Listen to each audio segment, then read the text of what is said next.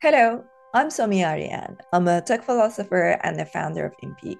My guest on today's podcast is Alex Salnikov, Chief Strategy Officer and co-founder of Rarible NFT Marketplace. Rarible is now empowering creators to have their own marketplace with complete control over their sales, royalty, and branding. What's even more exciting is that right now this feature is free, as Rarible has just released it. This conversation also gave us a chance to dive deeper into the whole debate around Web3 business models, which I think many of you will appreciate.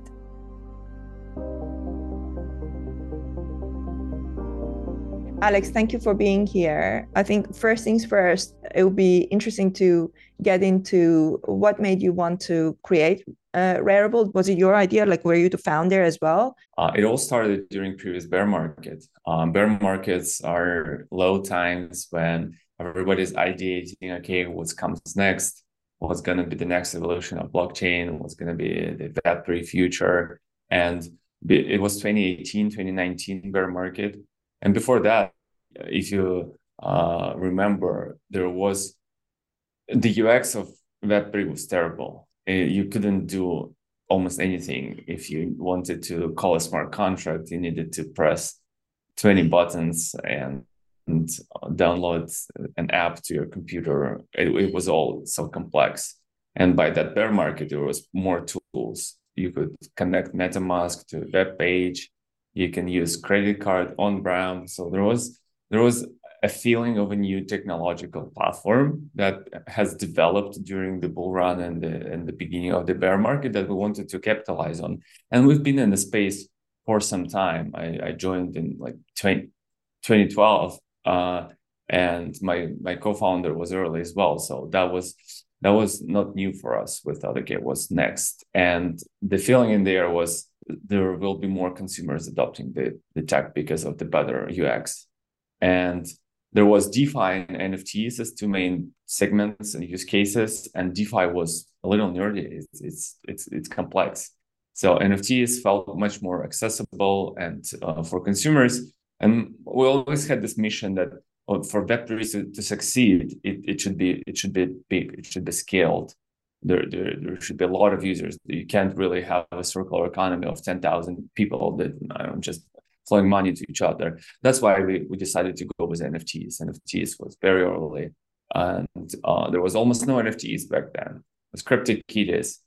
And it's actually kind of fascinating how we went from CryptoKitties, that is a living creature on chain with a DNA that can breathe, all the way back to, okay, now we have flat pictures.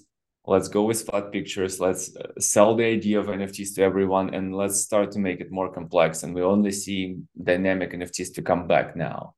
So that was our journey. We started with a simple tool: upload a picture and to connect your wallet, and just that.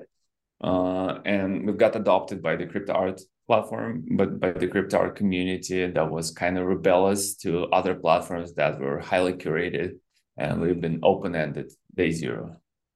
That's how it all started. And it evolved into more of an infrastructure product. So at some point, we thought, okay, the NFTs, keeping in mind this mission of we want Web3 to scale. Crypto art allows it to scale to some extent, but there will be just potential of NFTs so much bigger. There is many new use cases. The main names: social, PFP, passes, music, and all that requires different UX. You can't have it all on the same platform. Well, you can, and you will need to find something fairly generalistic.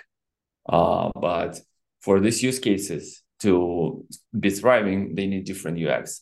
And that's why we decided to be an infrastructure company that will allow other companies to power the next generation of UX. And that's how we ended up with kind of Shopify model, when you can use the no-code tool to create your own marketplace to really target some specific use case, and over time evolve and target it with a better UX than just generalist. So tell me more about the community marketplaces. What are some of the reasons why people might want to have that? And is it something that's kind of white labeled, or is it a Rarible branding? Fully white labeled. You can put it to your custom domain, Web2 domain, not yet Web3 domains, and any custom branding, and there will be just a little thing in the bottom that is built on Rarible protocol. Fully white label. And I think the benefits is mainly control over the user flow and revenue flow that you get. Many communities feel independent position when they spend a lot of resources to build their community, to create a drop on their website, to have 20,000 people, 200,000 people on their Discord, and then to send them all away and say, okay, now go trade to this big marketplace. You're like sending your users away from your community. And we felt that there is a big opportunity to have everything on your platform without leaving. You can trade even on these marketplaces through the same white label product because it's aggregating. It's aggregating OpenSea, Lux, Rarex, two-way-two orders. So you're not losing any supply, any liquidity, but you keep everything under one umbrella, under one unbranded custom community home. So when you say it's about control, how does that exactly work? Because when you think of blockchain, obviously it's decentralized, right? And it's you can't really control where people go. So does this mean that people can still use something like OpenSea or Blur or whatever to buy those tokens, or do you kind of like cut out those marketplaces and say you can only buy it on ours? Yeah, I get it. Control is the wrong word in Web3. You can't really use it. Forbidden. No, of course, everybody can trade on OpenSea. The items are in the user's hands, and the control over the user flow is mostly what I mean. You can direct the user flow better. You can have a drop. You can collect emails. You can create a secondary on your own domain name, and then follow up everybody. Okay, here's a new drop, and here's the update. And everything is still open. The items are in the user's hands. They are free to go to any other marketplace to trade. And it creates a home as a one more possibility that unites all of these experiences rather than I don't know, keep them separate. And it gives the creator the ability to enforce royalties on their own custom domain and to say, okay, if you want to support creator, if you want to like contribute to community, trade here where it's the true community home that contributes to creator, helps the project to grow rather than okay, go anywhere else. And it's mostly for traders that don't want to pay, they want to flip for 5-10% profit. For somebody who just buying because they want to be in the community or they like the art, it makes so much sense to pay royalties and be on this marketplace. As a marketplace, how do you differentiate yourself other than the fact that obviously you've created this potential white label for if communities want to use it, but how do you differentiate yourself from other marketplaces?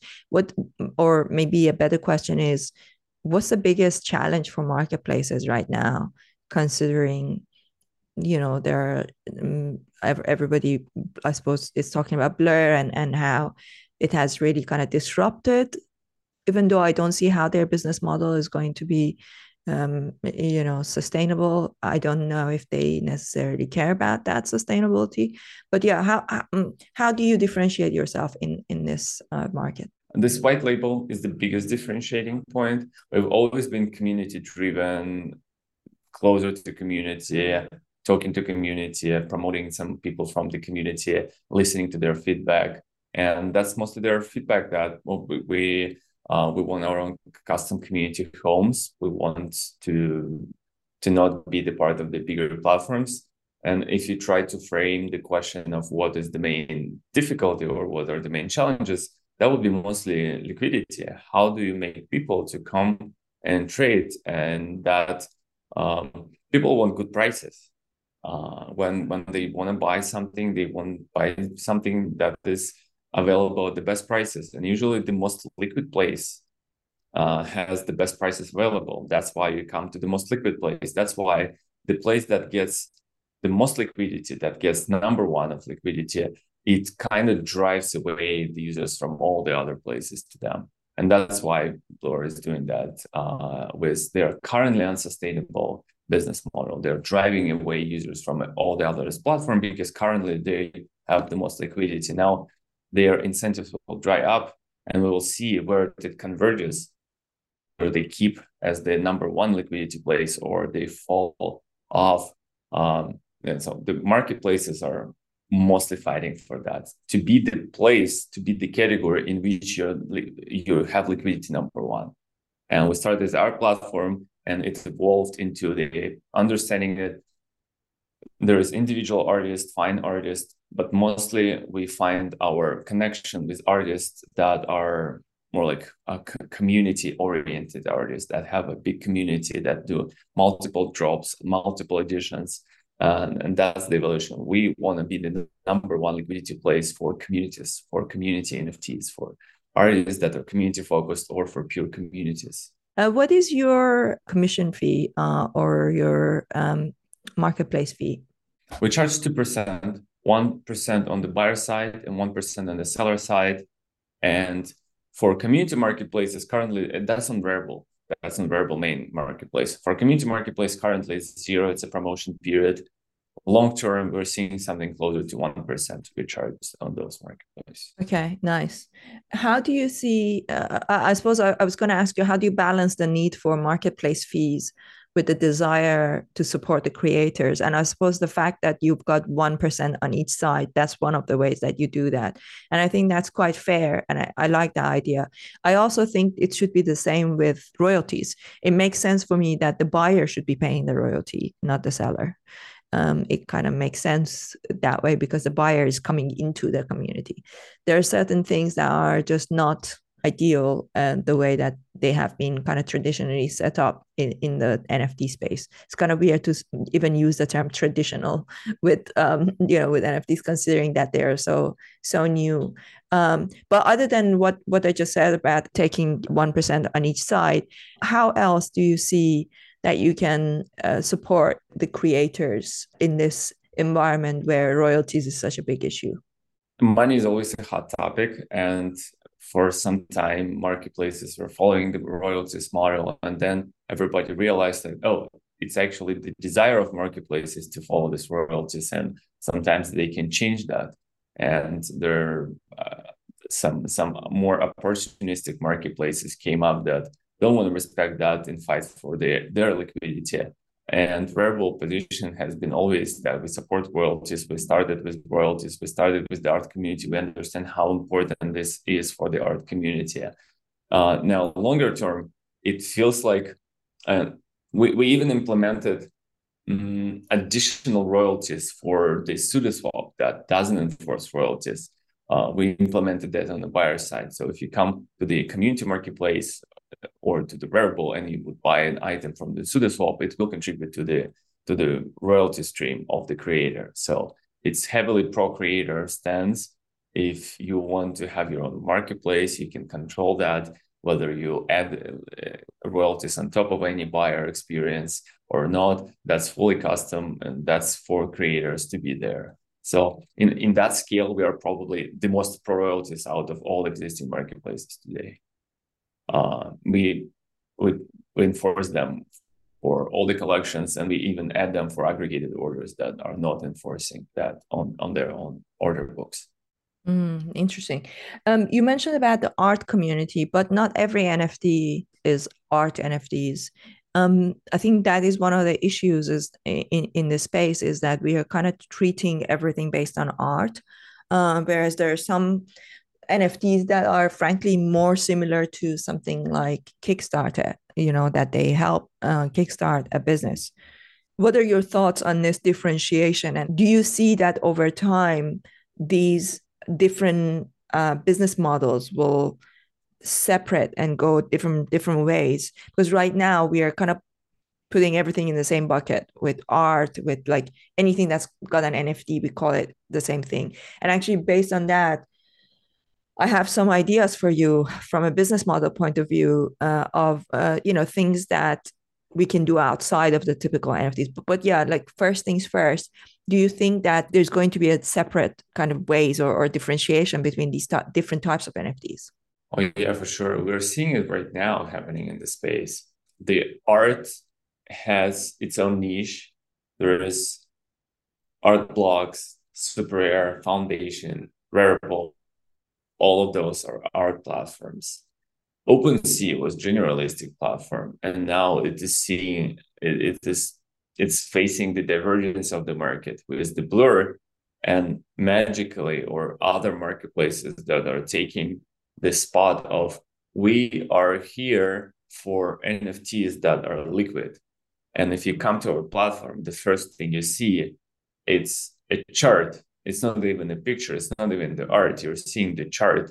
You're seeing whether the prices go up or down. So the liquid NFTs, the PFP market is kind of going the exchange route, while art market is going the other way and community market is going the other way. So today we see art, communities, PFPs, passes, and music. That's like 5 use cases, not many. And the last 3 are even so small. So 2 main use cases would be art and PFP.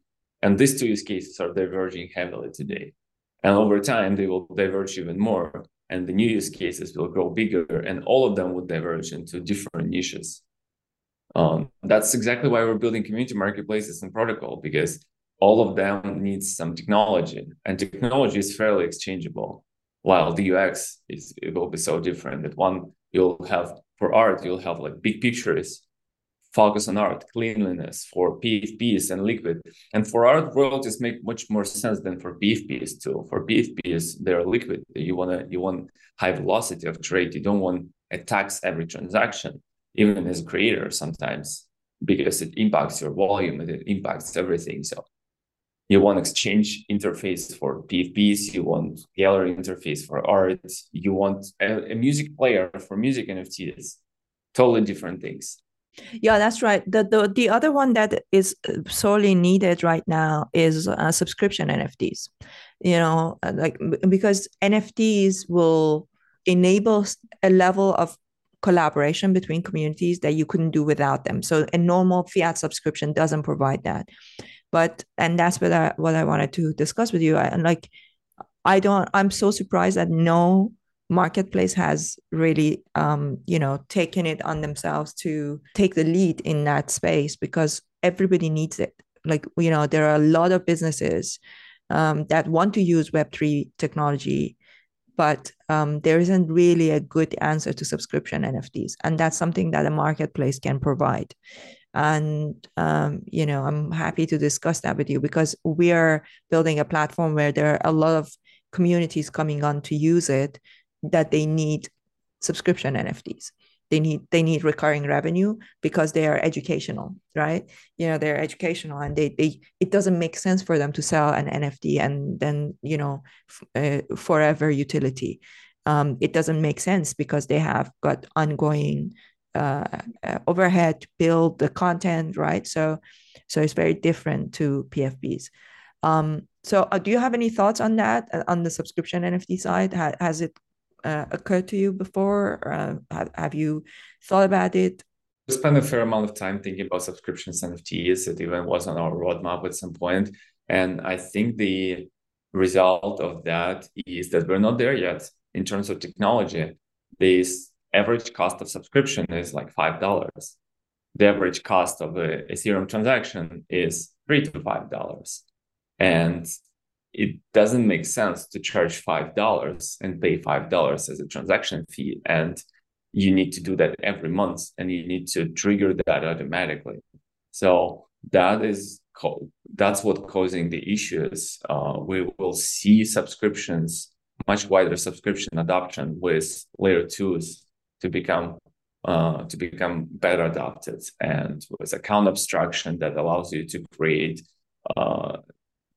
transactions without the end user doing something. You can You can just allow someone to spend your money from the smart contract wallet, and then it will spend it recurrently over time. This automation, it's not that simple in the current form of the blockchain as well, because with the current way of account structure, every action should be initiated by the end user.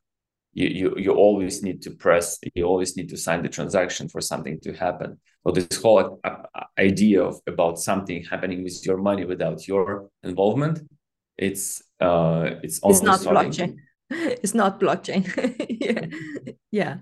In a way, yes. It will Yeah. come to blockchain because people need that, but a little later. Definitely, yeah.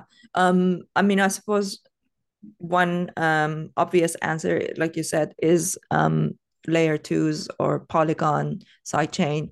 It's definitely something that is definitely needed. Let's talk a little bit about intellectual property. Is there anything specific that you guys are doing to prevent fraud or other forms of misconduct on the platform to protect creators' intellectual property?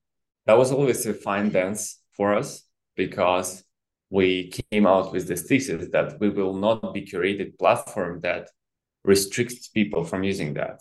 And whenever you have ability to do anything, people would start to try to do something malicious. There was always be a subset of people that try to do that. So we implemented several steps. Main of them is we take an approach when everything is allowed. You can create any NFTs, but what happens then? Then we have a special discovery process, and we implemented the verified check marks for people to verify their identity. They can make sure that this account is their account, and on top of that, we then elevate people that are verified on top of other that are not verified. And we have an extensive post-moderation program. You can report something, the support team will take care of that.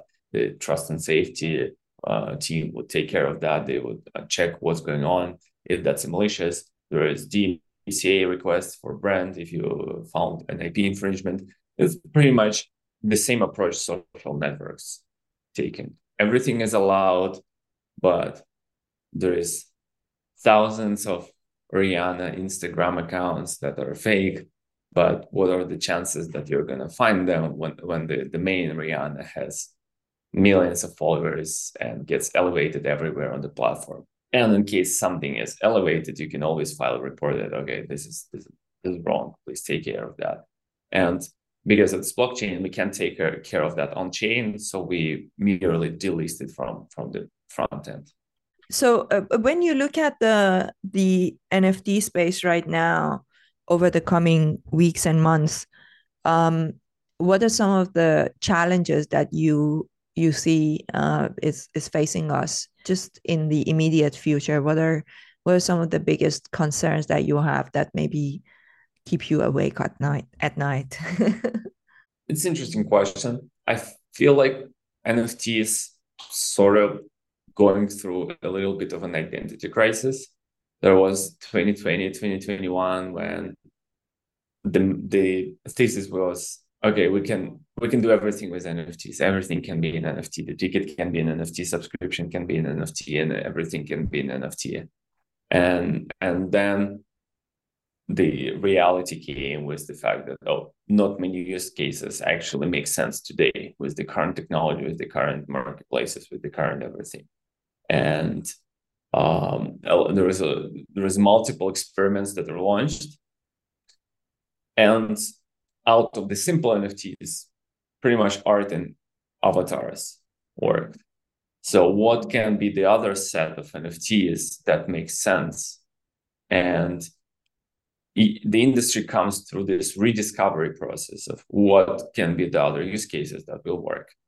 We're seeing Lens that has everything as NFT, the follower, the subscription, the Twitter post as NFT. That is cool. That's a big use case. We see the main names. We see like Uniswap adopt NFTs as their badge for your liquidity pool participation. So a lot of new use cases needs to arise, and the metaverse wasn't that close, as to say, and everybody taking a step back to rethink how we approach the space. That's right. Yeah, there's just so many challenges these days that it's coming from all sorts of. There's the regulatory, there's AI, there is the metaverse. There's so many different aspects, and everything is moving so fast that's like really, really difficult to kind of like guess what is coming up next, right?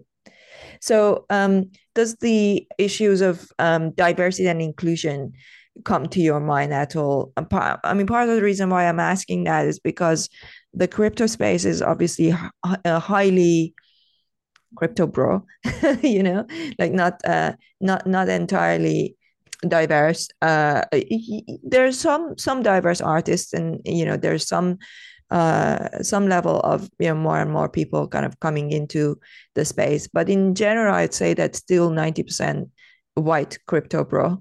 So I wonder, what, as a marketplace, what can you do, right? Like, that's often the question of like, when you are in a position where you are an aggregator, or you are a platform of like similar to what you're doing. There's kind of like an expectation that you're doing something to push that. I suppose the first question is, what are you doing, or are you doing anything to push that agenda? And if so, what are you doing, and why do you think it matters?